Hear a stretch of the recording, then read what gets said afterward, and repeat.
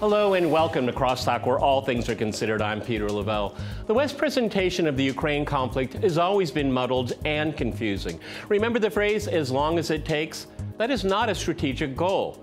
Now we're presented with, as long as it takes, pertains to the amount of conflict. It doesn't pertain to the amount of assistance. Do you understand what that means?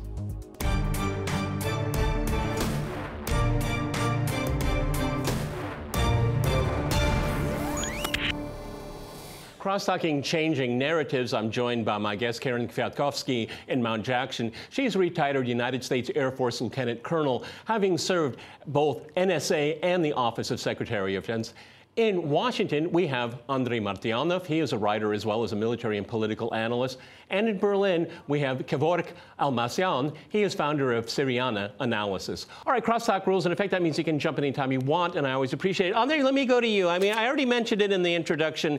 So tell me, I mean, I know English isn't your first language here, but maybe you have special powers that I don't. As long as it takes pertains to the amount of conflict, it doesn't pertain to the amount of assistance. Does that make any sense to you? As a native speaker of English, it doesn't make any sense to me at all. Go ahead, Andrei. Yeah, it doesn't make any sense from any point of view, from strategic, operational, or from logistical for that matter. So it's basically a political statement designed for the internal consumption in NATO and in the United States. And yes, it has no descriptive powers whatsoever. And we know how usually it goes with the powers that be. And especially when you look at Afghanistan as the latest example. So, yeah, it makes no sense whatsoever. You know, Karen, if I go to you at Mount Jackson, it's very interesting to me. We went from as long as it takes, nothing about Ukraine without Ukraine. Ukraine becomes completely dependent economically and militarily on the United States. But Ukraine has to decide its own terms and conditions to sit down with negotiation. I mean, you could go at this at any kind of trajectory you want, and it all is very, very confusing. Now, reality on the ground has made it that way, but their policy adjustments don't keep up with reality. That is the problem. And the public is picking up on it as well. Karen.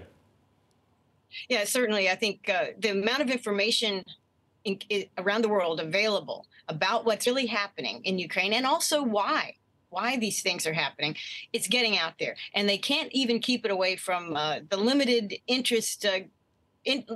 interested Americans who aren't really that interested, except that we have, you know, a terrible budget deficit, and Americans are suffering economically, and they see this money flowing into Ukraine. So they're starting to ask, and that information now is widely available to people that are interested. They're having a very difficult time controlling the narrative here. It's at controlling the narrative. Kevork, let me go to you in Berlin. I mean, we had the revelation from Seymour Hersh about the destruction of the Nord Stream pipelines. What has been the reaction of the German political elite in the media? Because apparently, I didn't know this, Sy Hersh is this crazy old man. That's all he is. I thought he was one of the greatest living journalists of our time. What's the German response?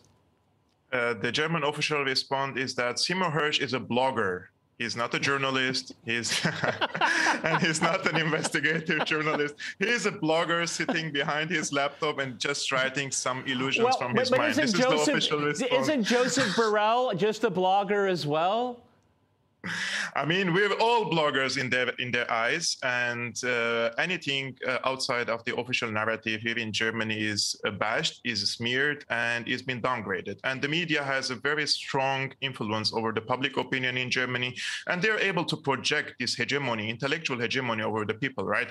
The only, in my opinion, two political parties in Germany that spoke about the Seymour Hersh article is the left-wing party, the Linke, and the AfD, the right-wing party. The rest, the four other political parties, and especially the three political parties who formed the coalition, they ridiculed the article of Seymour Hersh because there is a war of narratives, right? This is also information warfare. So at the beginning, first few weeks, 2 months, 3 months, probably 1 year, they can manipulate the people. But after 1 year, it's very difficult for the real information not to be surfaced and for the people to be educated about it. And now you can see even Germans, they're speaking very quietly with each other because they're afraid to speak publicly and loud in their surrounding about these cases and whether or not Germany should continue in its policy toward Ukraine and to be embedded with the United States in this regard. So at the beginning, in my opinion, the vast majority were in supportive of Ukraine, but this support is now diminishing because the people can carry also the burden economically on their shoulder, right?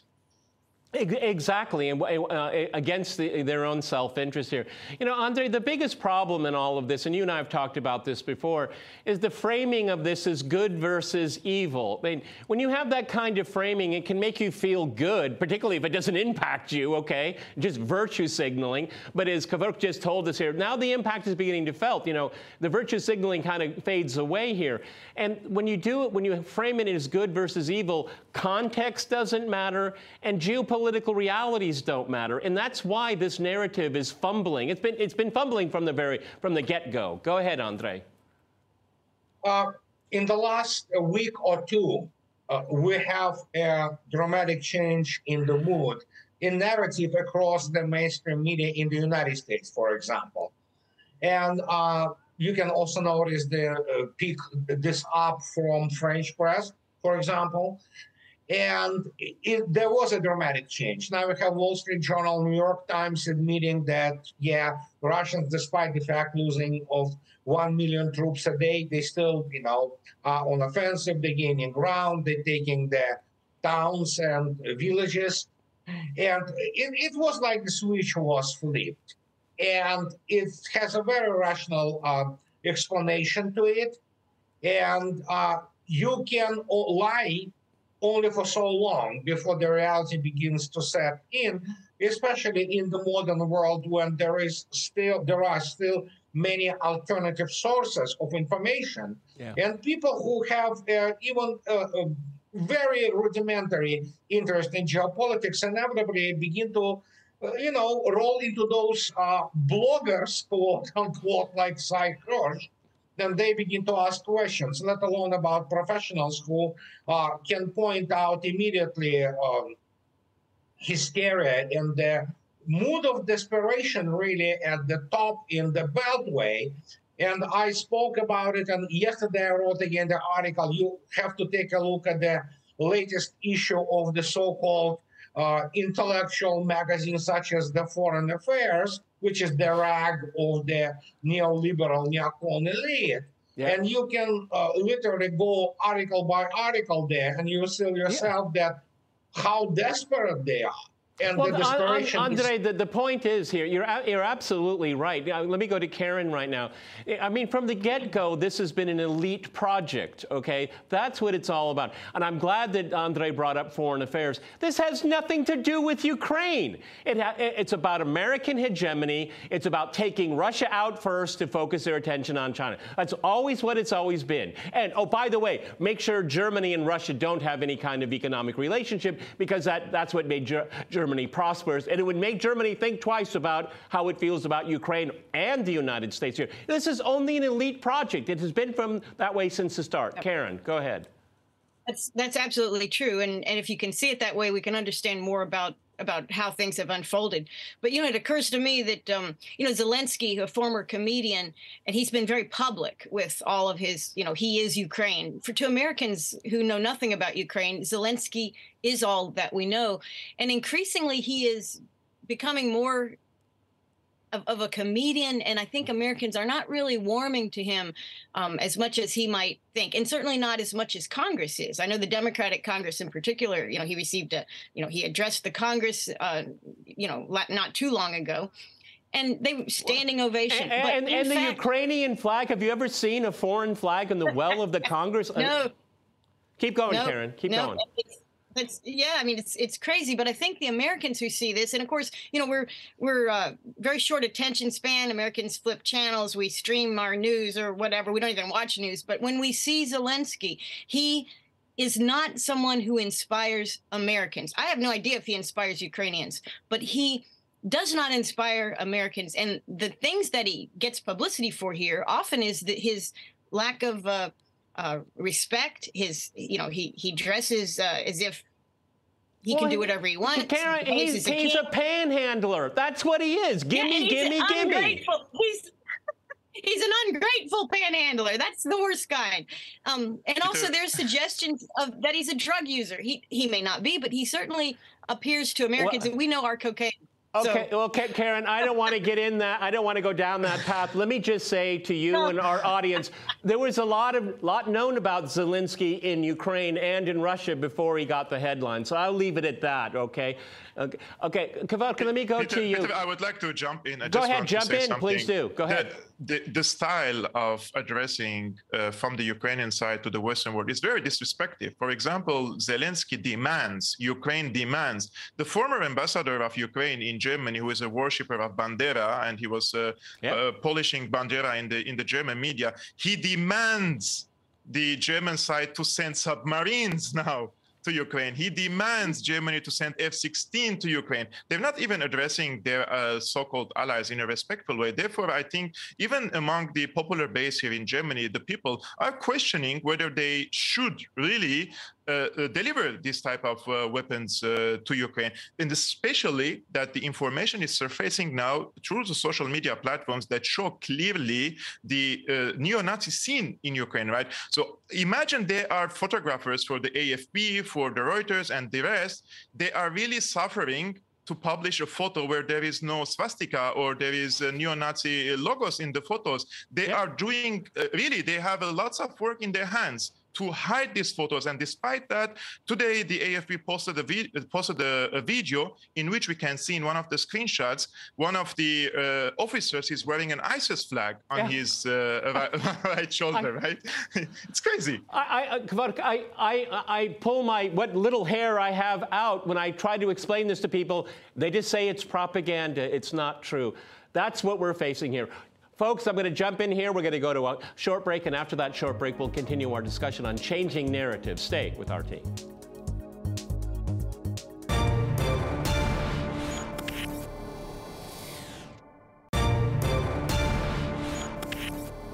Welcome back to Crosstalk, where all things are considered. I'm Peter Lavelle. To remind you, we're discussing changing narratives.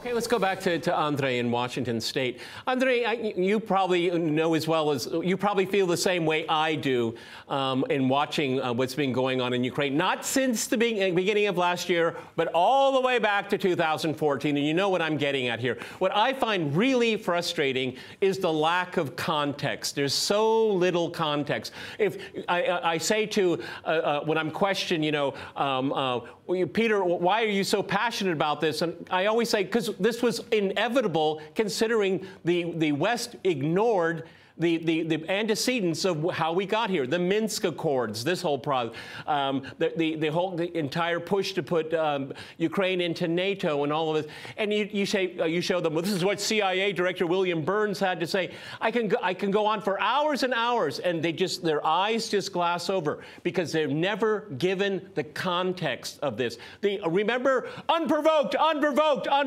This was the most provoked war in modern history. Andre. Yeah, the contextualization of the whole affair is the main method, actually, of propaganda and shaping narrative.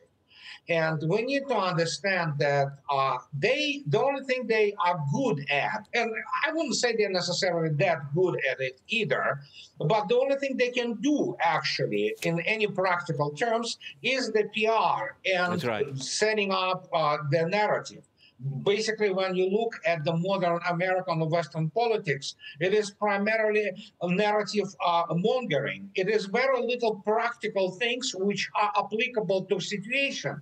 And when you look at the even issue of supplying Ukraine with arms and money, you can see yourself how the fallacy of this all, people themselves who are the narrative mongers and decision makers, especially within the Beltway, they have no clue what they are dealing with. They have no clue what they are doing because they don't have evidently some kind of, organ, physical and intellectual, how to learn and how to properly handle information. And what comes down to, in the end, they have the plan A, they don't have plan B, C, D, and so on. Yep. And the only thing they know is to how to handle narrative. For all intents and purposes, when you look at this, even American generals who dominate mainstream media, be it General Keane, General Petraeus, whatever, those think tank people who abuse sinecures there, they evidently don't even understand what modern warfare is. Well, Andre, considering the generals you just mentioned, what success can they personally point to? They can't. Yeah. Karen, I mean, what's really painful, I mean, for me, I mean, I'm blacklisted. I can't go to Ukraine for obvious reasons.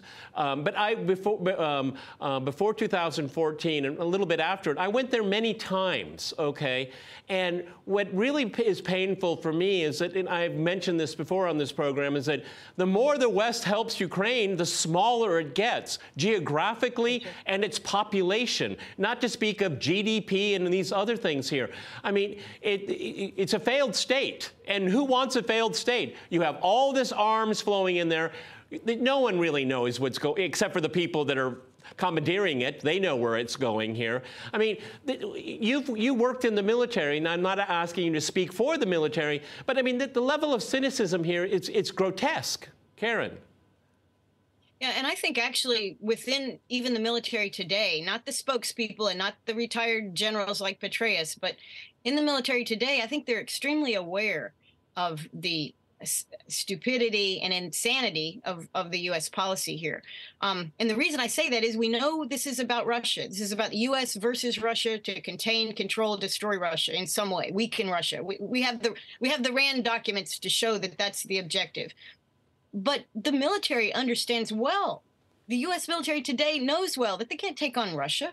NATO understands. The NATO officers understand they cannot take on Russia. So this is kind of a fantasy that they're all kind of, the emperor has no clothes and everyone is nodding, oh, but he's so beautiful, he's so powerful, But I think they understand the reality. But the problem for me is, or the concern that I have, and I think people should have, is that because this is an emotional, ideological kind of conflict on the American side and among NATO and Great Britain and even Ukraine, that winning a war may not be, well, winning the war on their side. That's not possible. But damaging Russia, causing the amount of chaos that we don't even want to talk about, obviously, chemical, nuclear, right. Major destruction of human beings, of human life, that is still possible for the U.S., NATO, and Ukraine, less so Ukraine, probably the U.S. and NATO,